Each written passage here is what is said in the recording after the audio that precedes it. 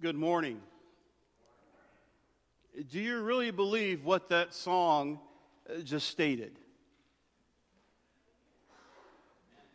How about on this side of the room? Jesus paid it all to him I owe. Today's message is Sola Scriptura, Scripture alone. And we're looking at 2 Peter chapter 1, verses 16 through 21, and 2 Timothy chapter 3, verses 16 and 17. Tomorrow is a watershed moment in history. And I'm not talking about Halloween. Because a watershed moment is an event marking a unique and important historical change, of course, on which important developments depend. On October the 31st, the year 1517, 505 years ago tomorrow, a young 33-year-old monk nailed his 95 Theses to the church door in Wittenberg, Germany. This man's name was Martin Luther. Now, the Reformation had started, but when he nailed his 95 Theses, it really picked up steam. We have the Protestant Reformation, where we as Baptists, that's where our roots come from. Actually, the Anabaptists came out of that movement, and we came out of that. Now, he did not discover any new truth or truths. He did not discover anything new. Rather, he uncovered biblical truth that had been lost. By the way, as Southern Baptists, let's look at ourselves for a moment. We've already declared that we are the people of the book, talking about Scripture. And I've shared this with you before. The reason the pulpit is in the center of the platform is because we believe the Word of God is at the center of our worship. But as we know today, that biblical illiteracy is going everywhere. People think Joan of Arc was Noah's wife. We laugh about that, but a sad tragedy that a lot of our young people do not know the basic Bible stories perhaps you were told when you were just a child. And there have been few periods as successful in provoking change and growth than the Protestant Reformation. Martin Luther was not alone. There was another gentleman named John Calvin, Ulrich Zwingli, and Conrad Grebel, to mention a few. They all sought to reform the truth through theological principles. And it wasn't until the late 20th century, well, probably the early part of the 20th century, these became known as the five solas. They are sola scriptura, Scripture alone; solus Christus, Christ alone; sola fide, by faith alone; solus gratia, by grace alone; and sola Deo gloria, glory to God alone. And today we're going to look at sola scriptura, because you can make an argument, perhaps that's the most important one, because it's the foundation of Christ alone and faith alone. Let's turn our attention to the text. 2 Timothy chapter 1, verse 16. He's writing, he says, "We did not follow cleverly devised or contrived tales, myths, or fables. The Christian faith does not rest upon, it's not built upon clever stories. Its truth is founded in historical facts, which were corroborated by eyewitnesses. For example, you take the resurrection of Jesus Christ. We know by archaeological evidence that there was a guy named Pontius Pilate who was a prefector, or governor, let me put it that way, of Judea in the time. We also know by Josephus, a Jewish historian, there was a guy named Jesus from Nazareth. As you look at the crucifixion, Roman soldiers were around that cross. Now, Roman soldiers, if he did not his duty or he left his post, he would not be punished, he would be killed. So he was dead when he got off that cross. In fact, they punctured him with the spear to make sure Jesus was dead. But here's the point. They put him in a tomb. And this tomb was known by everybody because Caiaphas, the high priest, went to Pilate saying he prophesied that he returned in 3 days, raised from the dead. So they sealed it with the Roman seal and put a garrison of guards at that tomb. That was more than just 4 or 5 guards, perhaps as little as 12 on up to 20. The next day, the seal was broke, the stone was rolled away, and the guards were gone. And here's the question.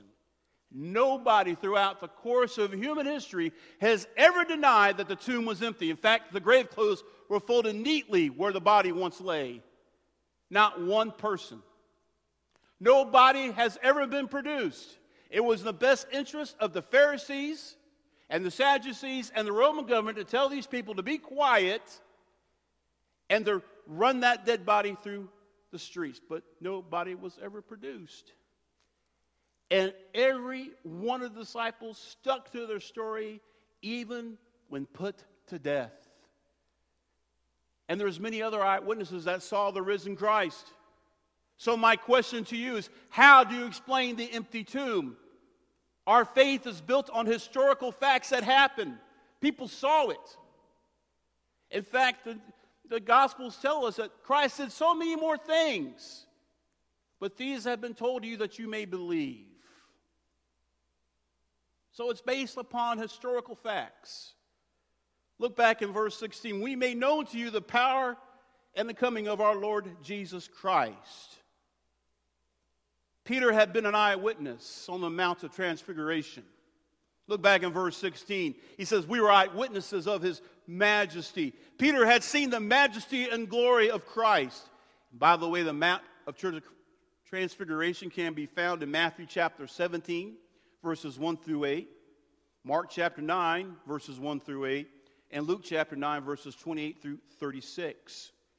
As you read that account, you read about Peter, James, and John were given a foretaste of the coming kingdom. It was a glorious demonstration that they could never forget. And several times in his early epistle, 1 Peter, Peter spoke of Christ's return. For example, 1 Peter chapter 1, verse 13. Therefore, prepare your minds for action. Keep sober in spirit. Fix your hope completely on the grace to be brought to you at the revelation of Jesus Christ. In 1 Peter chapter 4, verse 13. To the degree that you share the sufferings of Christ, keep on rejoicing, so that also at the revelation of his glory you may rejoice with exultation. Peter considered the doctrine of Jesus' second coming very important, one that all his readers should always keep in mind.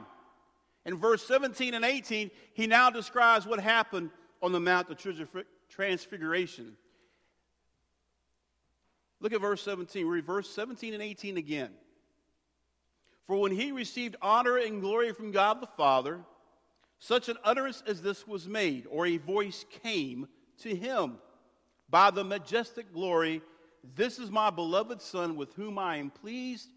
Or some translations will say, with whom I take delight in. And we ourselves heard this utterance, this is verse 18, or voice made, or which came from heaven, when we were with him on the holy mountain. Peter desired to communicate the majesty and the glory of the Savior, which he and a few bands of inner disciples were uniquely privileged to see on the mountain that day. The goal is to quit looking back at his first coming, but to look towards his second coming. Let me just lead to the punch. He is taking a historical event that he witnessed personally. As we see in verse 19, all the prophecies about him are true. It was fulfilled in the work and person of Christ. Therefore, the prophecies that have yet to be fulfilled, what will he do in the future, are just as true. So you can stand on that. Look what he says in verse 19. So we have the prophetic word made more sure or strongly confirmed. He's reminded of God's written word that came by the prophets. God's voice on the mountain that day made the word of the prophets more certain. because the transfiguration was the fulfillment of what they had prophesied. Both the prophets and the transfiguration pointed to the kingdom of Christ that is to come. Do you realize that Jesus fulfilled over 300 prophecies of Old Testament? As high as 350, some say even 400. These people wrote way back before they come, sometimes 300 to 400 years before Christ even came, and spoke about what he would do, how he would die, how he would raise again, all his work, and he fulfilled every last one of them. Look what he tells us. He gives us an imperative in verse 19. This prophetic word has been made more sure. Look at verse 19. Which you do well to pay attention as to a lamp shining in a dark place. God's word is a lamp to our feet and a light to our path. I remember reading that in the book of Psalms. And it has authority. So the problem today is we are always talking about our experiences. Well, I experienced this or I experienced that. And sometimes we take that experience to assess if something's true or not. Okay, it's good to look back. What has God done in your life? What is God doing in your life? And what has God promised to do in the future? Because God's already done something, he's currently doing, and he's promised to do something in the future. Now, it's great to give testimony about what God has done, but it's also be tethered to Scripture, because God will never contradict himself. See, as Baptists, we've gone so far the other way, we just stick to the Word, and we don't talk about experience. And some people just talk about experience and don't tie it to the Word. It should be both. And that's what Peter's doing. Look, this event was not something that's happened out of the blue. This was tied to what the Scripture said. That prophecy is true. And if Peter was here today, I think he would shout as loud as he could, because he fulfilled the Old Testament prophecy. You can know that he's coming back just like he said he's going to. Peter, as he wrote, I wonder if that experience on the Mount of Transfiguration kind of faded as he thought about what is to come. Oh, look at the world in which we live, dearly beloved. It's messed up.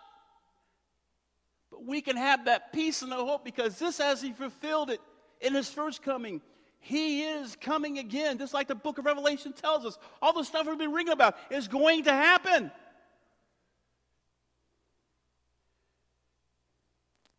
Old Testament prophecy is a light that's shining into an extremely dirty, nasty, and immoral world.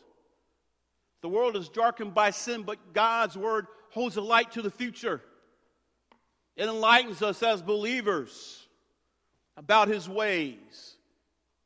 And the day of Christ's return is coming. Romans chapter 13, verse 12.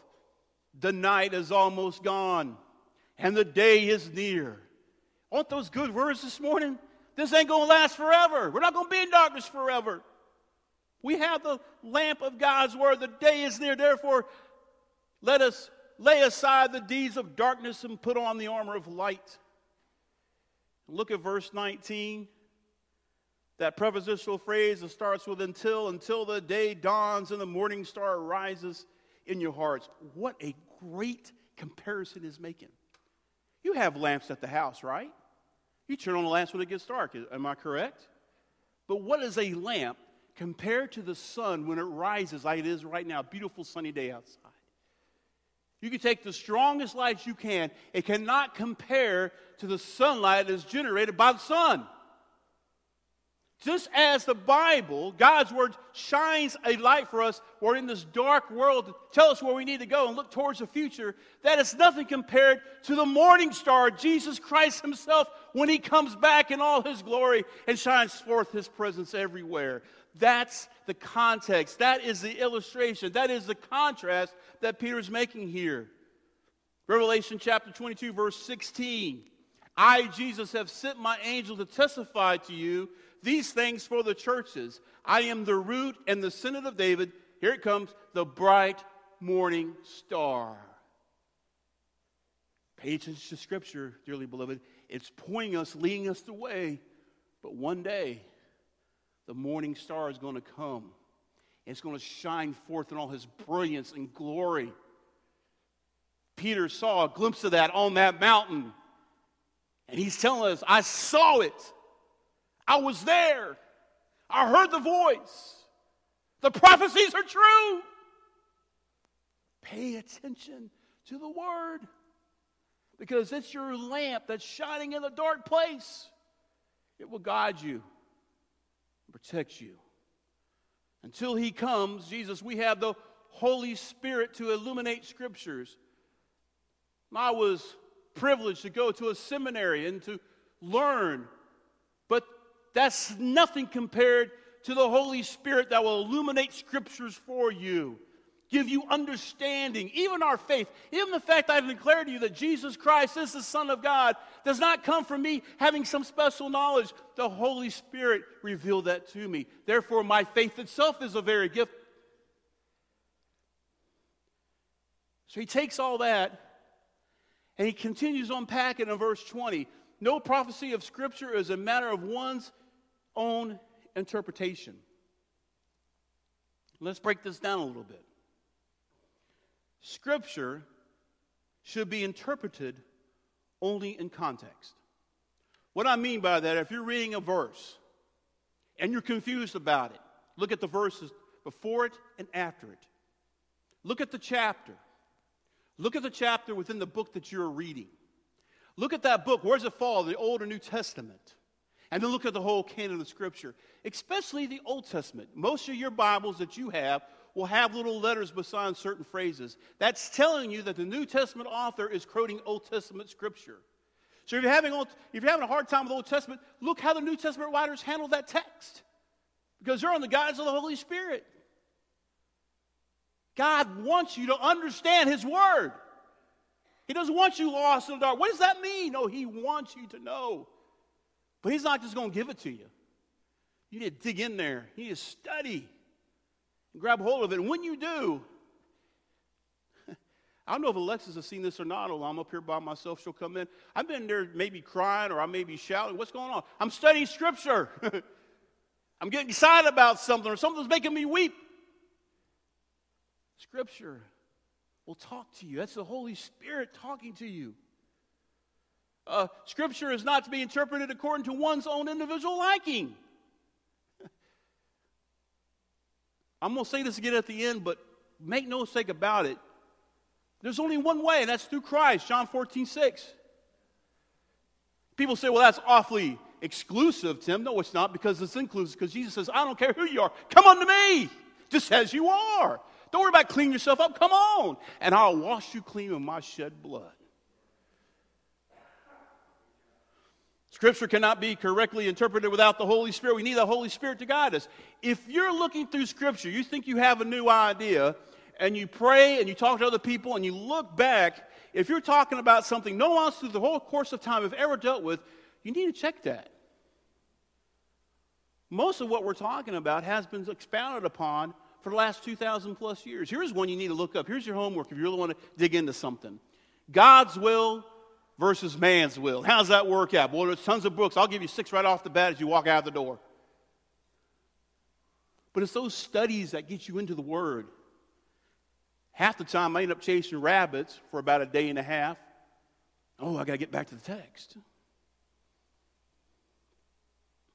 Now, the Greek vocabulary and syntax in this particular setting, the Greek word translated inspiration or interpretation, means literally unloosing, the act of or process of explaining, explanation, or interpretation. It comes from the root word meaning to solve.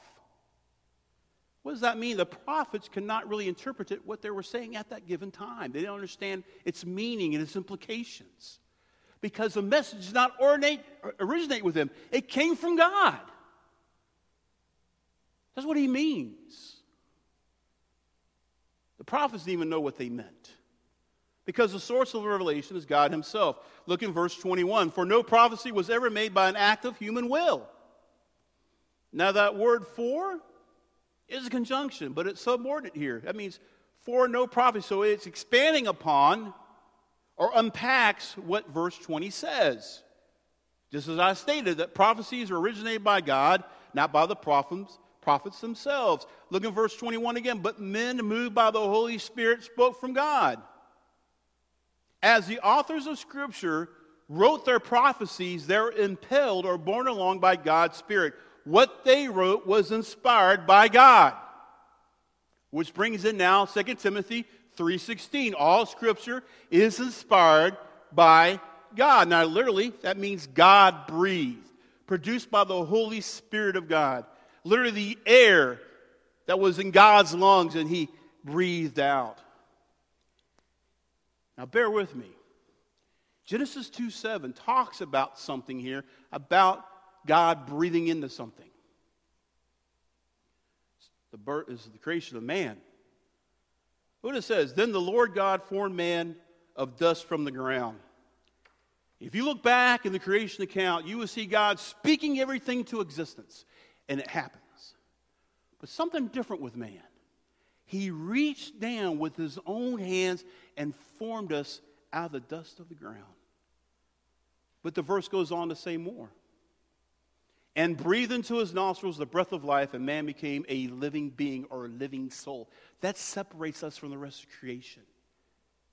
Because God breathed into you and to me and every human being His breath of life, and now we are a soul. Now, the interesting thing about this particular word in this text, 1 Peter chapter 2, verse 21, that's also used to refer to a sailing vessel carried along by the wind. Now, Acts chapter 27, verses 15 to 17, the context of this, they're out sailing. Luke is with Paul, and this big wind comes up. And he says, when the ship was caught up in it and could not face the wind, we gave way to it and let ourselves be driven along.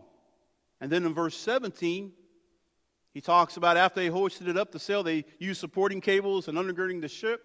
Fearing that they might run aground in the shallows, they let down the sea anchor, and this way let themselves be driven along. So here's the point. What drove that ship through the water? Well, they had sails, right? What made that sail full out? The wind. So they're at the mercy of the wind for that power. The same way the Holy Spirit was to breathe into the men. The men were conscious. God used their talents, His experiences, but it was His wind that directed Him, His breath that directed them to what they needed to say. In fact, I'll go a step further. I tell you, He even gave them the words to speak, what the words to write down, because the Greek is so specific. Go back to John 14:6. Ego, I, me. Literally translated, I am. The emphasis on the I. I am the way. Definite article, the. I am the way, the truth, and the life. The emphasis on Jesus saying, I am the only way. We talk about God loves you. That's a perfect passive, I believe. I may be wrong. But the verb is saying that He loved us from eternity past to eternity future. It doesn't stop. There's 5 tenses of verbs in the Greek. And we don't have that in English. We only have past, present, and future. My point being, the human authors of Scripture were controlled by the divine author Himself.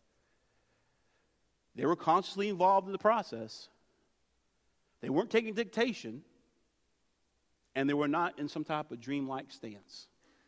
God used their time, their talents, their experiences, all to communicate His Word. And if you look at the Bible as a whole, the Bible repeats itself a lot. You know why? Because I have a tendency to be a little hard-headed. And chances are you are too. The Bible tells us how God worked in human history. Even all the obstacles that came His way, He continued to work and accomplish His promises. Because all Scripture is inspired by God, verse 16 of 2 Timothy 3 says it's profitable for teaching, for reproof, for correction, and for training in righteousness. What does it mean, profitable for teaching? Doctrine. That Scripture is our source for doctrine, for our teaching, for our instruction. Even in the Old Testament, you have the doctrine of creation, Genesis 1 and 2. You have the fall of man, Genesis chapter 3. And you have the nature of atonement, found in Isaiah chapter 53. So the Scripture should be our source for doctrine. It's also profitable for reproof or rebuking. Exposes the errors of the false teachers.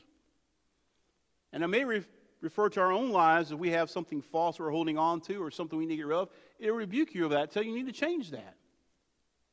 Scripture shows us our failures. Clarify what's happened and how to lead us into a new sense of peace. It's profitable for correction. It's helpful in convicting the misguided and disobedient, helping restore us back on the right path, to restore us to spiritual conditions that we have forfeited.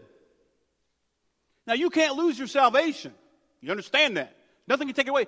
But we can do things to hinder our fellowship with God called sin.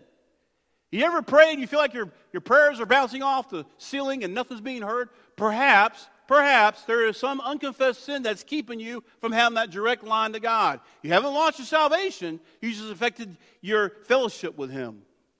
And the reason He convicts you of that is not to make you feel stupid or ignorant or you just can't do anything right. He wants to point that out to you so you restore that, His fellowship with you, because He cares about you that enough. You realize God wants to be there in the nighttime when you lay down to sleep. God wants to be there with you when you wake up in the morning. God wants to be there when you're driving your car to work. God wants to be here when you go into school. God wants to be there when you have to bury a loved one. God wants to be there with you when you have a birth of another one. He wants to be there 24/7 a day. And He's available. But once again, it has to be our choice. It has to be our choice. You have profitable for training or instruction in righteousness. Moral training that leads to righteous living. A discipline in Scripture that will lead to a holy lifestyle. I've heard people say many times, that preacher stepped on my toes. Might I say something to you? Toes are too low. He's aiming for your heart. And the reason you feel that conviction is the Holy Spirit's working in you because you belong to Him. He wants to change you into the image of His Son. He wants nothing to impede your fellowship with Him. Look at verse 17. Look at verse 17 of 2 Timothy 3. Why is all this? So that the man. Now, ladies, that's the word anthropos in the Greek. It can mean mankind. So that includes you too. Just make that point. So the man of God may be adequate, equipped for every good work. That Greek word is translated adequate, sometimes complete, or can be translated thoroughly. It's describing a person that is in fit shape or condition. Therefore, this is describing a person who's completely furnished to do whatever God is calling him or her to do. They will be fully qualified and prepared to undertake any task that God puts before you. So what I'm saying to you is that tugging on your heart, God telling you to do something this morning, He's going to give you what you need. You have it all in His Word. How tragic it is to hear somebody says that they're spiritually unprepared when you have Scripture ready at hand. And look here in the United States, man, we have Greek, we have Hebrew, we have multiple translations in English. You have all these Bible tools you can have. There is no excuse for us to sit back and say, well, I'm not prepared to do that. You have the Bible. So who wants to go up and give a word right now? Oh, you got the Bible right in front of you. See how this turned out on you? Everyone should be ready to give reason for the hope that you have. Doesn't mean you have to get a 3-point sermon. You just tell people what God has done for you, what God is doing, and what God has done in the future. I'm reminded again this week that we serve a God of reconciliation. He reconciled me to both my parents. Reconcile them to Himself. I don't care what you've done, what you think you have done. If you can drop your pride and humble yourself before God and say, God, I've messed up, I've sinned against you, please help me. He will do the work. long time ago, right up to 87, the town of Bellevue, First Baptist Church, a young man gave his life to Christ at the age of 33. Believed he was being called into the ministry. Didn't know what that meant. Never thought that I would end up doing what I'm doing now. But I remember in the early days of that, I got down and knelt, and I told God, if I just have one more chance with my dad, just to tell him I love him, and that's it, that's good. But God, being God, didn't do that. He kicked open the door. You got to realize something. I can't even really express this. Here I am, years later, in the hospital room as he's going off to surgery, praying with my dad. That's all because of him. All because of him. You're prepared. You have everything you need to be prepared. You have the Holy Spirit. You have this Word. We have each other. What else do you need? Oh, God will give you the words. Trust me, I know. Scripture and Scripture alone must be our plumb line in which we measure all things. With so much fake news, rumors, gossip running amok in our society, so many imposters claim to have a new revelation, some new information that is based on their personal experience and nothing else. We must devote ourselves to the Scriptures and the Scriptures alone. What does the Bible say? Many things you hear are not even in the Bible. God only helps those who help themselves. That's nowhere in there. In fact, Ephesians 2 says we were dead in our trespasses and sins. Nothing we could do. Nothing. Cleanliness is next to godliness. That's nowhere in there either. Search the Word. Read it. Study it. Memorize it. Scripture is the standard by which we measure everything else. All our teaching. Doctrine is a big word that means teaching must be conformed to the rule of Scripture rather than trying to force Scripture to say something that it does not.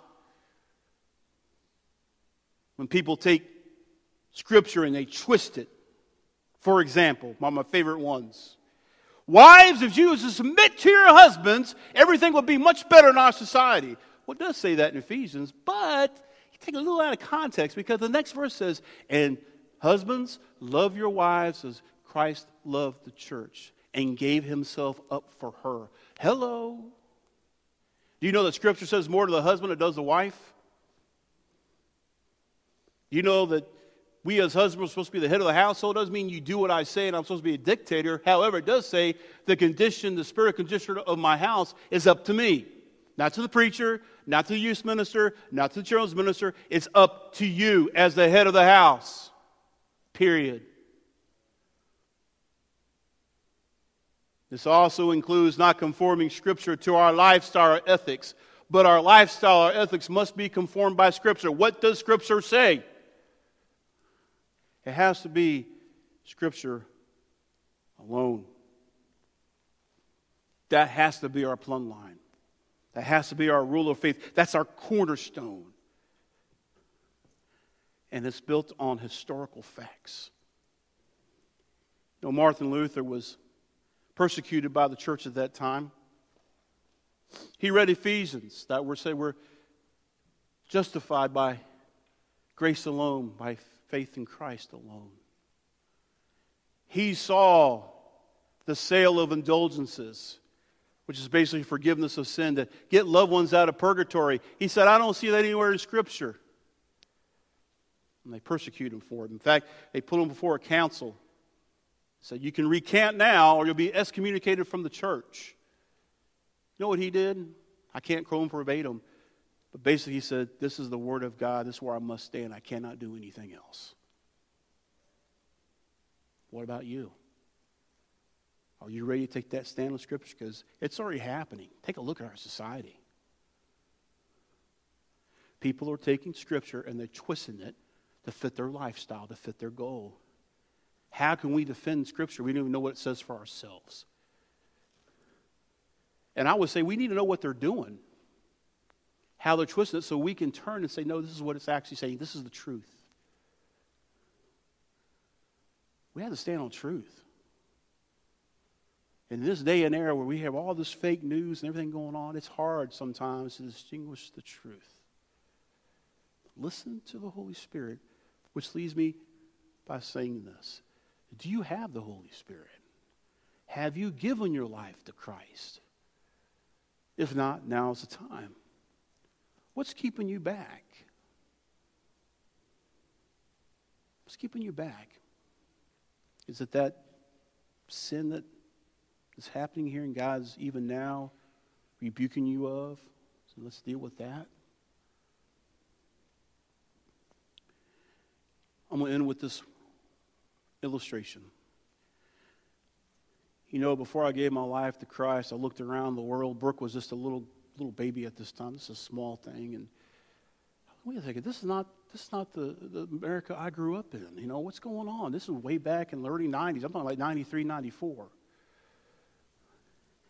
And as the invitation was given, I can't tell you what the preacher preached on. I don't remember any of that, but I do remember this. Clear as day. As I stood up and I was holding her and I looked at her, I said, God, I don't want my daughter to experience these things. I don't want her to get exposed. And it's like he told me, Tim, that's great. But first we need to deal with you. You've heard my gospel. You heard what my son has done for you. What are you going to do now? I gave my life to Christ. Gave my life to Christ. And maybe you feel that way now too. You look around and say, this is not the society where I grew up in. The answer is the gospel. It has to start with us first. And a word of encouragement for all of you in here that have a part of Blast. I know it gets long. It gets trying. But you know why the kids keep coming back? Have you ever thought why they keep coming back? You yell at them sometimes. Have to discipline them sometimes. You know why they keep coming back? Have you figured it out? Because they see the love of Christ in you. They see the love of Christ in you. And they want it for themselves. They want that. Our job is simple. Keep loving on them. Keep teaching them. And keep praying that God will open up doors to their parents, grandparents, their relatives. I'm telling you, from my personal experience and by the word of Scripture, God is a God of reconciliation. If you seek Him with all your heart, you better hold on. He'll knock your socks off. What He and He alone can do. Heavenly Father, we thank you for this morning. We thank you for your word. We thank you for the gift of the Holy Spirit. We thank you for rising up men and women who have stood on your truth for so many years. We thank you for those who translated into our language. Father, we have so many different translations. And yet too often we just throw your Bible over as a paperweight that collect dust. We never open its pages. We never invite you to speak to us through your word. Father, forgive us. Have mercy on us. We want to be used of you to reach our community, to reach our state, to reach our country, and indeed the rest of the world. Father, I thank you for the ones within the sound of my voice. And Father, I pray that each one of us will have the courage, the wisdom and discernment to follow you and how you instruct us. Knowing that great truth, that you don't call the equipped, rather you equipped the called. May nothing keep us back from serving you. In Christ's name we pray. Amen.